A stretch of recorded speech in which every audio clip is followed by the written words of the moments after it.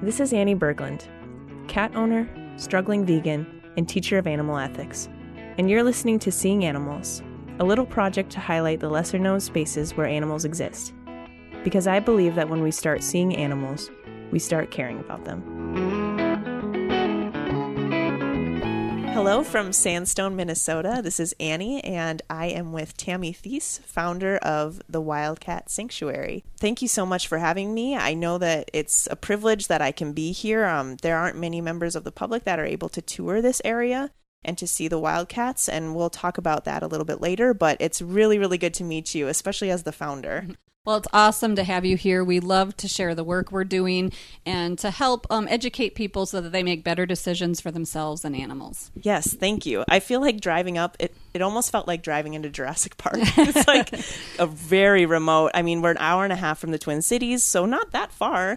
And there's definitely houses nearby, but it feels really remote. You go into the front gate and there's these big enclosures and animals that could rip off my face if they wanted to. Sadly, we love the work we do, but we have to have animals live life behind fences, which is our goal of not needing to rescue animals that we do in the future, but giving them the best life possible here at the sanctuary while they are living with us.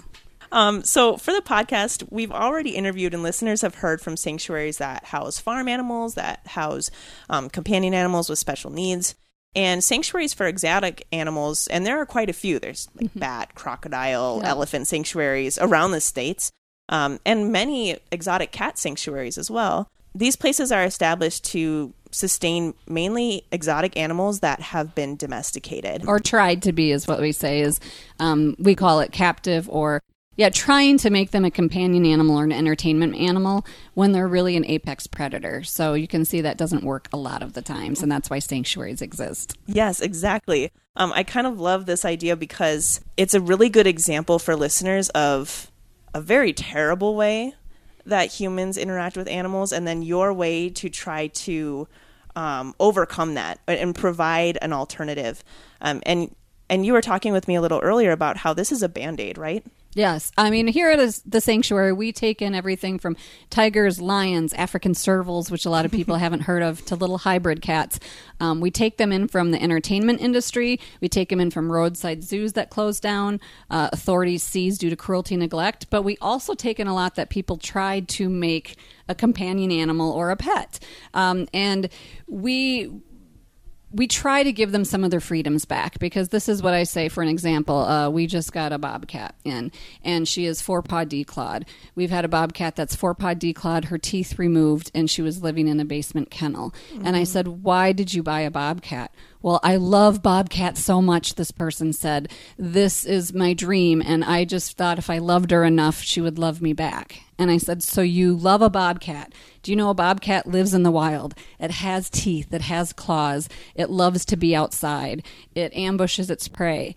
You bought a bobcat, put it in your house, removed all its teeth and claws, didn't let it outdoors. You took away everything that you just told me you loved about that animal. And sadly, we see that over and over in the entertainment industry and in the pet ownership. And so our job is to give them a little bit back, a piece of being wild at heart. Yes, excellent. Could you tell us a little bit about why this is your passion and how you got here to found such a sanctuary? Yeah, what's really interesting is I didn't grow up knowing I was going to open a big cat sanctuary. I was in the advertising industry, and I was going to run the corporate ladder and live in the big city. And when I was in the industry for TV, I saw how animals were used in entertainment, and it really disturbed me. I didn't know. It disturbed me because I didn't know what I didn't know. But when I saw tigers being used in TV commercials and being transported in crates and being pulled around with leashes, and when they acted like little tiger cubs, they got poked and prodded, and I just thought, this is inhumane. And I always think if it was a potbelly pig or a parrot that day, the sanctuary I had would be very different, because I just thought this isn't right. And when I reached out to authorities and other people, I learned that for an $80 permit, anybody could have a commercial tiger license. For $80? For $80 through the USDA. And you didn't need experience. They've changed a little bit of it, but they're still pretty weak, which is a whole other reason why we see such the captive wildlife crisis we do. And that day, I actually reached out to the trainer. I went back to see where the animals were living. I actually volunteered for a while thinking I could make things better. And all these cats that were going to festivals and auto shows and TV commercials were in 10 by 10 pens in a pole building with no stimulation, nothing to do. And I learned it was perfectly legal. And that's when I decided, well, if nobody's going to do something, I guess I'm naive enough to try. Well, that's really convicting too, because part of that is like we consume so much and in seconds, right? Like scrolling through Instagram, going like watching videos, watching TV. We consume a lot and we don't really realize what goes on in the background to create that one moment of our entertainment. And so this is you actively trying to, and that's not an easy path. Like it's hard to educate yourself on that. It's not comfortable. It's not. And I think social media and everything in the internet has made it so much more difficult. Animal selfies are a hot trend, which is, especially with movie stars. And that is setting a really bad precedent. I always saw a picture of a woman hugging a tiger and everybody was circulating it and saying, oh, look at the bond. Well, the tiger, first of all, was not hugging the woman. She jumped up and grabbed the woman and somebody had snapshot. What people don't realize is that woman was killed and partially consumed by that tiger several years later. Oh my gosh. Her working pet tiger. And so when we see selfies and we see these adorable Instagram photos, they are a snapshot in time. And a tiger or a cougar or a bobcat lives 20 years or more. In captivity. And to expect that in the 20 to 25 year lifespan, they're never going to act like a tiger. They're never going to get scared. They're never going to want to be assertive. That's just, the expectation is false. And then they pay the price when they do act like the species they are. And so we really in the sanctuary industry frown upon selfies with exotic animals, tiger cubs or anything else, because the biggest thing driving what we call the captive wildlife crisis, which is the overpopulation of tigers, lions, primates in captivity outside zoo systems, is selfies and cub petting exhibits. Because the USDA, which license these commercial people that are bringing these tiger cubs out, only allow public contact with these animals for these photo ops for between 8 and 12 weeks old.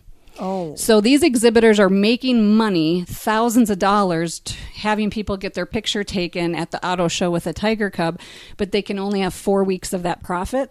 So that has incentivized them, sadly, to breed like a puppy mill the amount of tigers or lions for photo ops. And then what happens to the animals? That's the question nobody asks. Yeah. And sadly, they end up in private hands. They end up at horrible roadside zoos. They live squandering life in a cage. They can be parted out for the medicinal trade illegally, and only a few end up at sanctuaries. And so we need people to stop and say, but it's just a tiger cub. How harmful is it for me to get my photo op at the resort we're going to? Mm-hmm. It's huge, because I will tell you, if you sat down with any child who wants to hold a tiger cub and they knew what that future hold for that tiger cub in captivity, those kids are so compassionate, they wouldn't want that photo. Right. And it's the same thing when we talk about traveling circuses.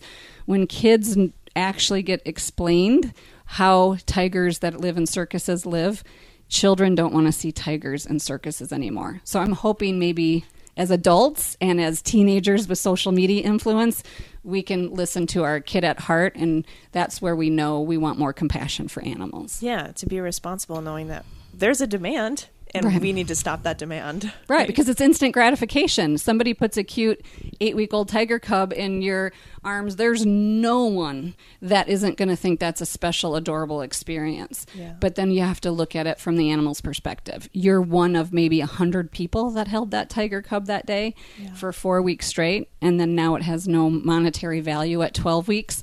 What do you think that exhibitor is going to do with it? Right. And so are many of the animals that you have here, residents, right? You call them residents. We call them residents. Are many of the residents you have here from these kind of exotic puppy mills? Cub petting. We do have Pandora. We called the Tiger Trio. Zeke Dimitri and Griffin, you'll get to meet them today, all came from cub petting. They're not the only ones, but they're kind of our poster childs. Actually, a few years ago, there was a cub petting operation in Colorado. They had over 70 breeding big cats on about 10 acres. Oh. And it's a place that had notorious animal welfare violations for years and years and years and was never shut down. And they were an open to the public facility that allowed cub petting, but they also provided cubs to other operations and exhibits for cub petting. And they had so many violations under their license. They were licensed by the federal government, but on several occasions, probably for about 10 years, they weren't even meeting the minimum requirements of care or safety. But they received violations and fines, but they still got their permit renewed, which is another problem we have. The founder ended up being terminally ill and looking for another exhibitor to take over his operation. Luckily, a really reputable sanctuary decided to go in under the table and offer to step in, thinking that the owner thinking that his operation would take over. And when they took it over, they ethically dispersed all of these 70 cats to reputable sanctuaries. Okay, good. But when you look at the family tree, the inbreeding, the amount of cubs that were going out, and that's just one place. We just recently, yesterday, we had some good news. Is one of the biggest animal traffickers. His name's Joe Exotic, he goes by. I saw that. Received a 22-year federal sentence. And sadly, only 4 of those years were for his animal trafficking, which is he had 250 breeding tigers at a time and cub petting. The other was he had done 2 murder for hire plots on another sanctuary director who had been speaking out against cub petting. Oh my gosh. So this is an insane world. This is an insane world. But I think when you look at anything from dogs or cats, which people are really familiar with, and you look at humans that do mistreat animals, there's also a connection of mistreating humans and connections a lot of times to other illegal activities, and especially in the exotic animal trade. The exotic animal trade is only second to the illegal drug trade in terms of dollars in the United States. So when we think we're shutting down somebody that's just overbreeding tigers, they're usually doing some other unsavory things too, and it can be dangerous in our world. But then on the other side, we work with people that just decided they loved animals so much that they wanted a connection, and having a connection with a wild animal would bring them so much joy, and they naively went out and purchased a tiger cub or a lynx. And How do you do that? Like, the internet has made it easy to do anything, and similar to other illegal trades, when you're the buyer.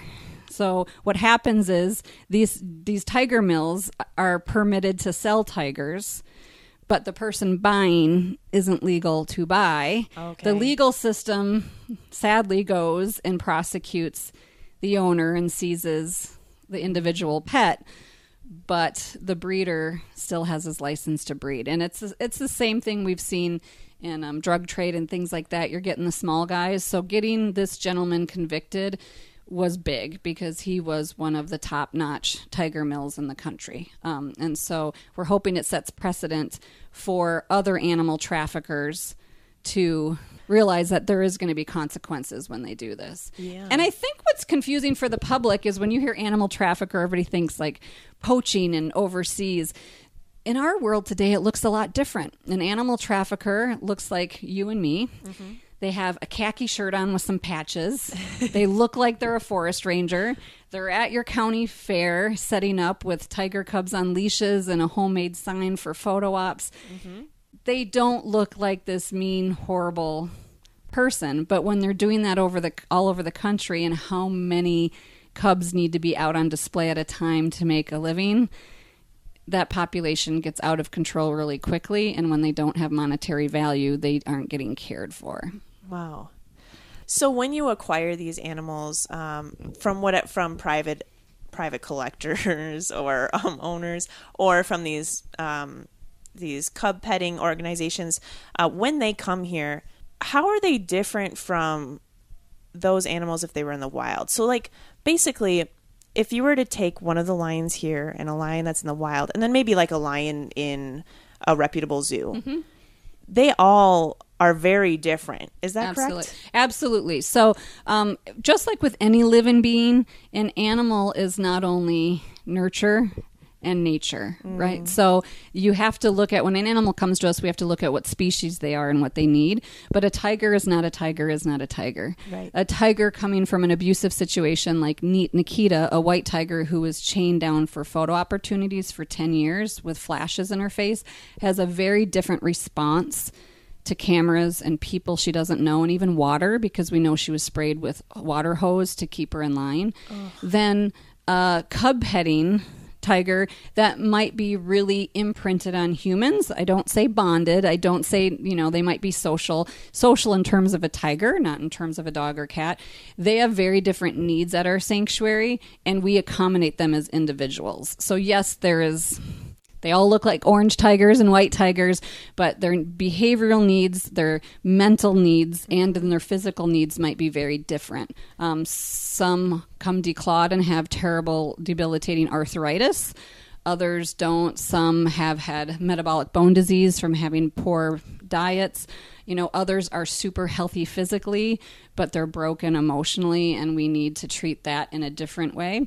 So here at the sanctuary, they have indoor and outdoor areas because we're taking in species that are not native to Minnesota winters. Right. But I also remind people we're not usually, our cats are not coming from the wild. They're coming from a 10 by 10 corn crib or cage in a backyard, and then we're giving them space, as much space as we can in the northern woods, and so they might have caves to play in, perches to jump on, they have enrichment, they can run, they actually get some of their freedoms back to make their own choice.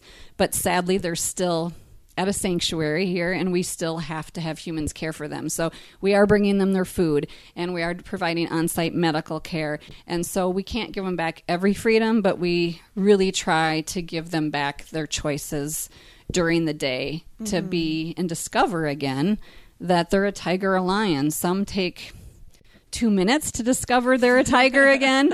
Others take longer. And then we also introduce them to companionship of their own kind, so that they have some quality of life, because they will be living the rest of their life in captivity. So some of them then are able to live in the same enclosures with others? We really prefer social groups, but again, individualized care is really what we do. So we will tell you, this is kind of a joke, but we've learned if you neuter a male, they seem to do anything you want. Our females tend to be way more independent. So when you go tour, you will see a lot of females living alone, because we try play dates. There's a few play dates still here on the radio today. After cats have lived along a shared wall and shown no aggression and showed interest in each other, then we'll do a play date and see how that goes.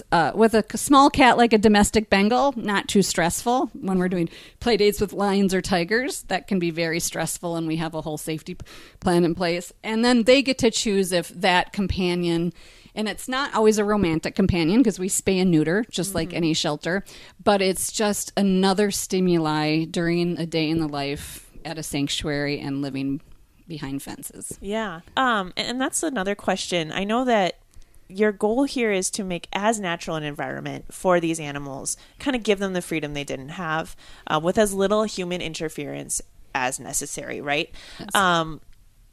However, you do spay and neuter, and I know that you have to treat a myriad of issues, especially physical problems, as these animals are admitted to your sanctuary. How do you approach a topic of saying, maybe medically treating them could feel invasive? Is there any kind of pushback on that at all?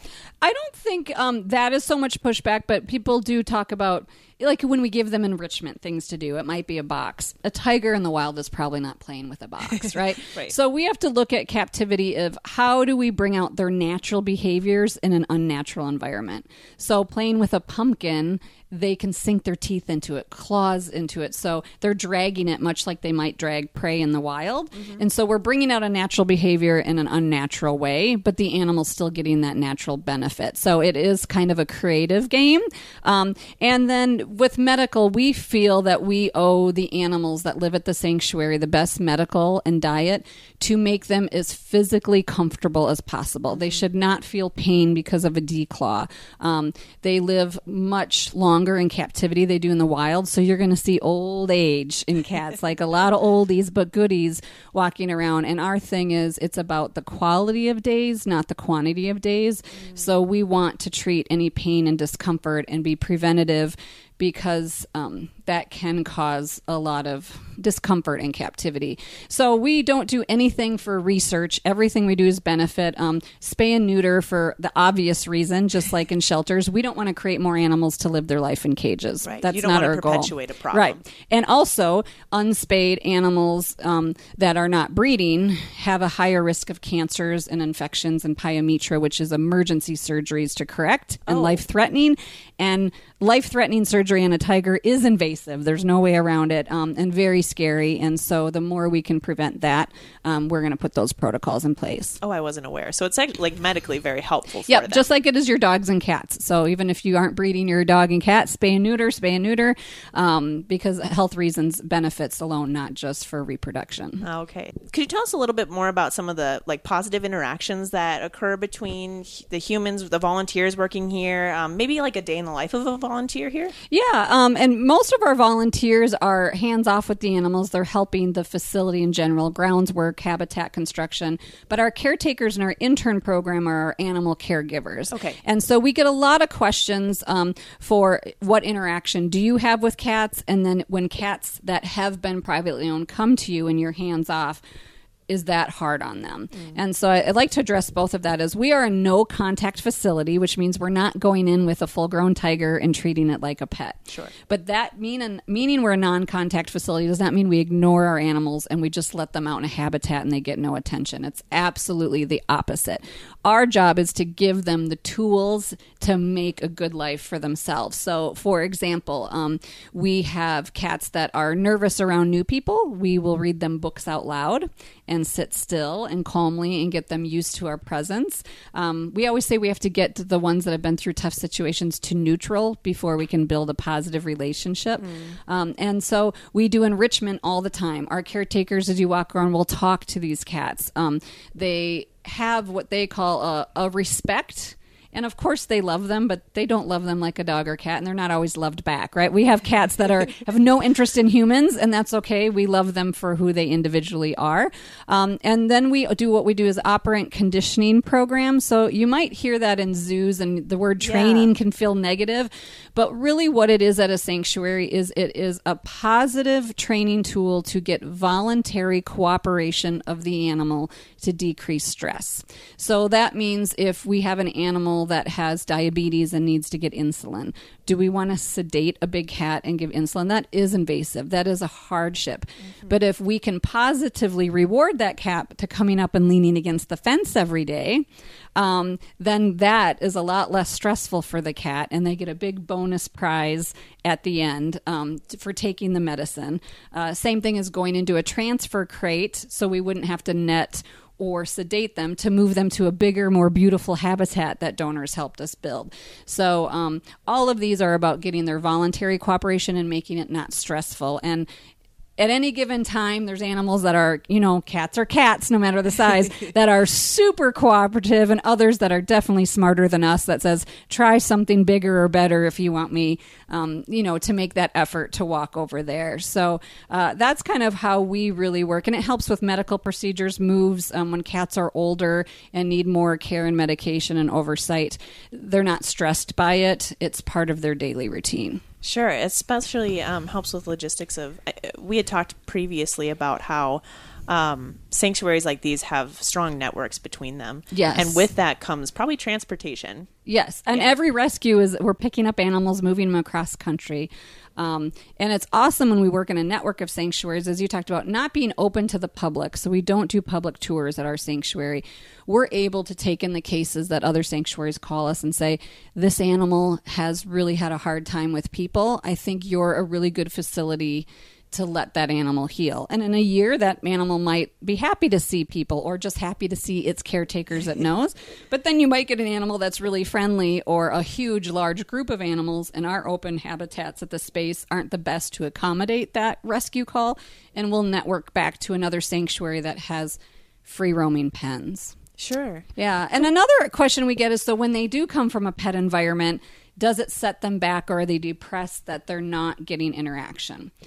Most cases, the answer is no, because the animals are wild animals. So when people say a bond is formed, I look at it as a natural imprinting process that happens at a young age. People see it on Modern Family and cartoons with ducks and things we see on TV shows, where during a time they will imprint on the human or other animal they're with, but they don't often imprint again. So they don't necessarily, because they wanted their owner's attention, they look at us and don't necessarily want our attention in the same way. They like us to feed them and give them food and build them a new platform, but they're not looking for us to cuddle or love them. And that's also when we will introduce them to companionship of their own kind, so they do get interaction.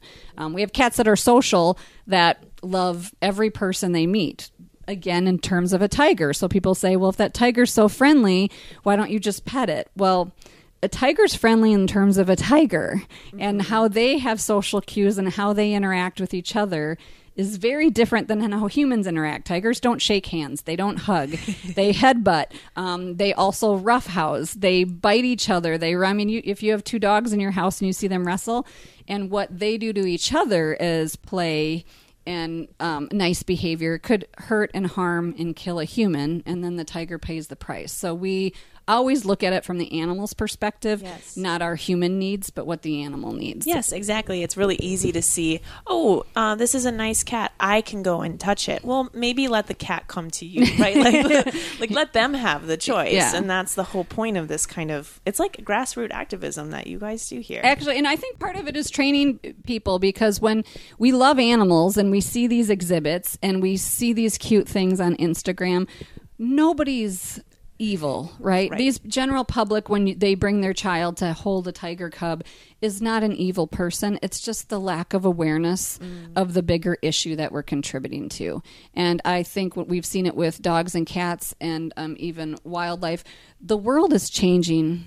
And some people say for the worst. I say for the better, because what I saw 20 years ago and how animals were treated, and I see how people come together now, it's amazing. Yeah. People tell me, how can you do this? It would break my heart. And I said, it takes, when I go pick up a starving animal that's been left in a kennel outside and no longer being looked at by the owner because that cougar, her name was Hope, wouldn't allow interaction anymore.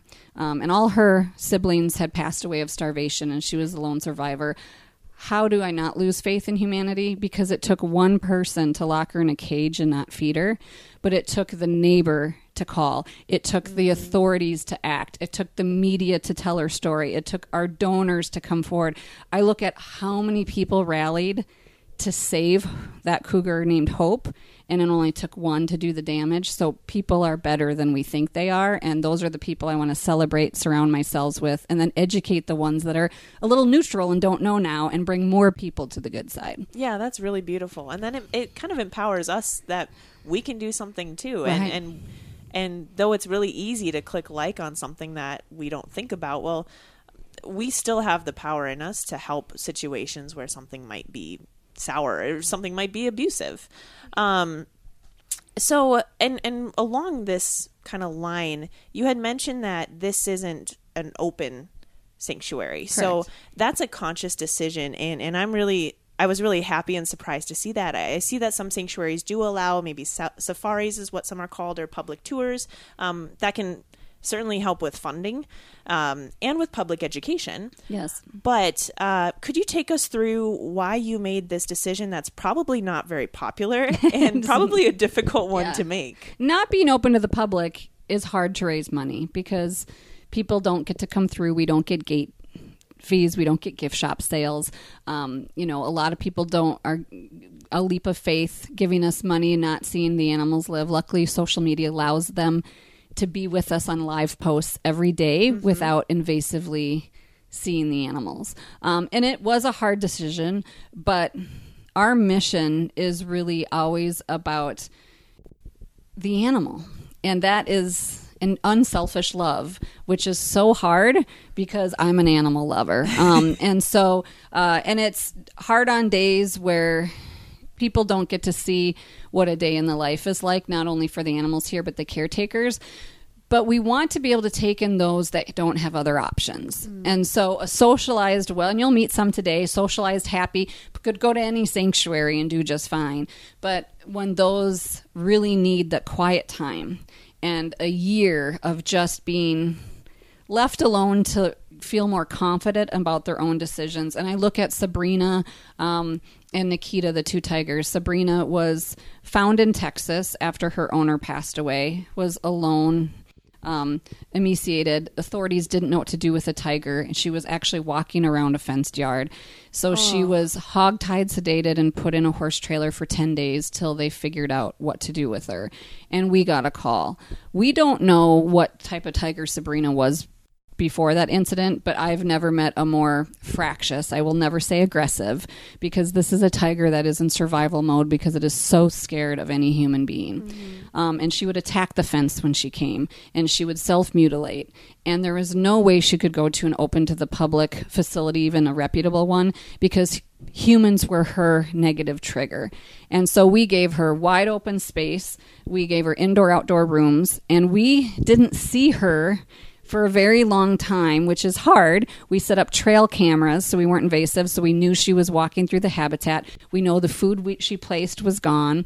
And when we started getting her to neutral, where we learned that if we sat down quietly with the book we talked about, she hated that. Very different. Another cat would like it because that was focus on her. So when we mowed the lawn and drove by on the golf carts, she was out and about and it didn't bother her. So we really quickly learned that as long as she wasn't the focus, she was fine with people around. So guess what? More golf carts. We mowed when mowing wasn't needed on the riding lawnmower to get her used to us and to get her to neutral to a day. Then we did operant conditioning, and she will sit down for a food bowl and a bonus bowl so we can see how she is health-wise. She still does not love people, but she is not fearful of us, and she knows that she's safe and will cooperate with husbandry, so we can give her medical care. We can make sure she's okay. We can clean her habitat. And to me, it's a beautiful story because she doesn't need to love us. Both our trail cams and security system, we can see she's had a good quality of life, even if humans are still her trigger. That's a beautiful way also at looking at the social behavior and the intelligence of these animals too. I think when I've gone to zoos or, some kind of exhibit, you see them between glass, right? And they're almost, to borrow a word from Jared at Iowa Farm Sanctuary about cows that you see as you drive down the road, they're kind of robotic. Yeah. And we view them as not really having anything going on. Right? They're just farthest from the truth. Yeah. That she would be okay with us as long as we're not looking at her, not paying attention to her. That shows a level of intelligence that we rarely attribute to animals. And there's these small nuances. We've had cats that I swear, if you do the police sketch on a perpetrator, that based on the reaction of the people that this cat has seen and the positive versus negative, I could do a sketch of what that previous owner probably looked like that did not treat that animal very well, because whether it's a hat, whether it's facial hair, whether it's a deep voice, how tall they are. And so part of that is that operant conditioning is not to... it's to rehabilitate them. So giving an animal a lot of stress is not great, but giving them small stressors to cope with is good. I look at it... a lot like, an abused child or something. The unknown is scary for humans, right? Sometimes staying in a bad situation, whether it's a relationship or a job, is easier than jumping to the unknown. When I've observed animals, it's very similar too. They might not have been treated or have more than a 10 by 10 space to turn around where they came from. And if you've had a domestic cat that you've adopted, change is hard for cats. but that was new. That was wonderful to them. So I also think people think we're going to open up the gate at the sanctuary and they're going to frolic through the tall grass or the snow and be like, thank you. That's not the case. They need a lot of time to adjust, some faster than others, and we need to work with them and we need to let them heal in their own time. And being closed to the public allows us to give them that freedom of the time they need. Right. It's consistent with everything else you stand for. Yeah. I think most listeners are going to be convicted by this topic, I think, because all of us have benefited from the public education or the entertainment of animals. Most of us have been to zoos. We've been to SeaWorld. We've even had exotic animals come to the classroom, right? Yep. And so if I'm being honest, it's hard not to be kind of drawn or enamored by the idea of touching them, taking pictures with them, like we've talked about, selfies. Clearly, that's like instant gratification. And certainly there's very different and strong perspectives on the benefits and the harms of zoos and, their conservation efforts, but also captivity. And then, there's a lot to unpack in that discussion. But one thing seems to be clear, and it's the more that we see animals as a prop, maybe the easier it is to pretend like our actions don't have any consequences. I think that's very true. We don't want to know the other side because what you know, you cannot unknow. And that is that can be the hardest thing in this world, right? Because every zoo isn't bad. Every person that buys or adopts, however they want to say it, a lynx is not a horrible person. Right. They're not all the puppy mill, tiger mill, bad breeders and dealers out there abusing animals. It's, again, being enough to be self-reflective of, why do I want to buy this African serval, which is one of the largest pets right now? Is it for the cat or is it for you? And for the first 2 years of its life as a kitten, it's going to seem happy, lovely, wonderful. There's not a baby out there that hopefully isn't happy. But do you know the proper diet? I mean, 80% of the servals we get have metabolic bone disease and have huge health issues. And because of the breeding? Because of the diet the owner gives. And we hear it's bad breeding. No, it's because you didn't know. Or did you know your homeowner's insurance is going to drop you for having an exotic animal? What if this animal bites your neighbor and now the animal's getting destroyed by authorities? The animal ingests something and needs a blockage. Do you have a vet that will see the animal? Right. When you go on vacation, who's going to take care? There's so many more. So the idea of owning an exotic animal is way more glamorous than the reality. And so it's so hard with those impulses. And so when people say, well, I'll never take my kids to zoos. No, we don't need to swing the pendulum too far. We need to make each choice a better choice. So if I'm going to go to a zoo and I don't know the zoo, can I Google the zoo and look at their USDA paperwork? Can I choose a reputable zoo like the Minnesota Zoo and go there? Like, how do we each make a better choice or stop and say, what is the bigger concern around this and how do I make a better choice? When we look at animal circuses, 10 years ago, people hated us and said we were so extreme for not wanting tigers in circuses and that the livelihood of all this was going to go away. Cirque du Soleil has proven that we don't need tigers in cages to build a viable business. And also that conservation is such a strange term people throw around because breeding tigers to live in traveling circuses is not conservation. Not one of those tigers have any value to the wild population, where accredited zoos do conservation work. So I think people shouldn't feel guilty about what they do, but they should just think a little more of what the ramification is outside of my gratification for any animal I'm engaging with, whether it's a goat or a horse. And I think we'll all make better decisions little by little. Oh, yeah. And to think of it not just, like you said, not just zoos, but petting zoos, Renaissance festivals, rodeos. There's all of these different ways that we interact with animals, and it's not just about a zoo.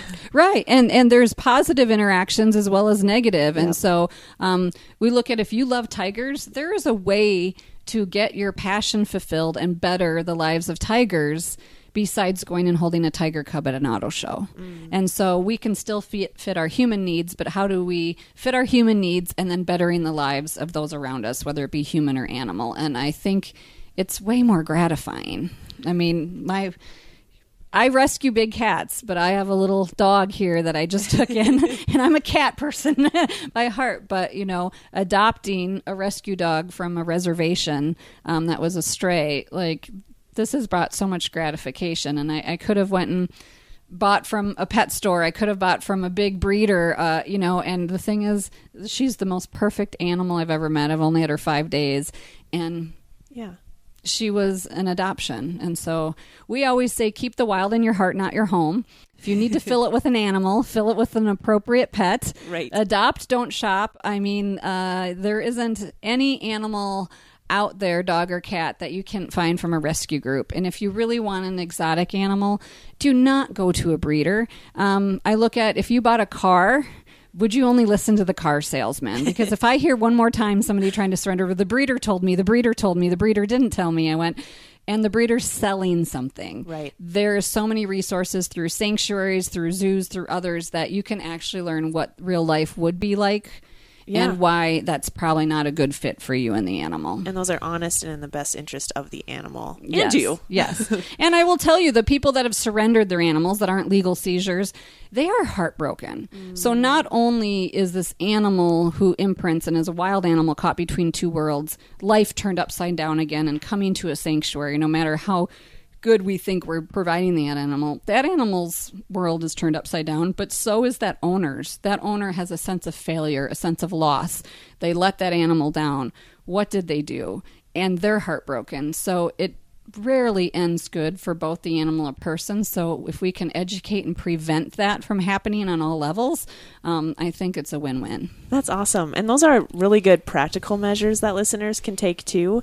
Beyond that, is there ways that we can help Wildcat Sanctuary or other sanctuaries like you? Absolutely. All sanctuaries have volunteer programs. And so if you look at wildcatsanctuary.org, we also, if you want to know who the good guys and the bad guys are, there's the Big Cat Sanctuary Alliance and the Global Federation of Animal Sanctuaries that accredits all of us.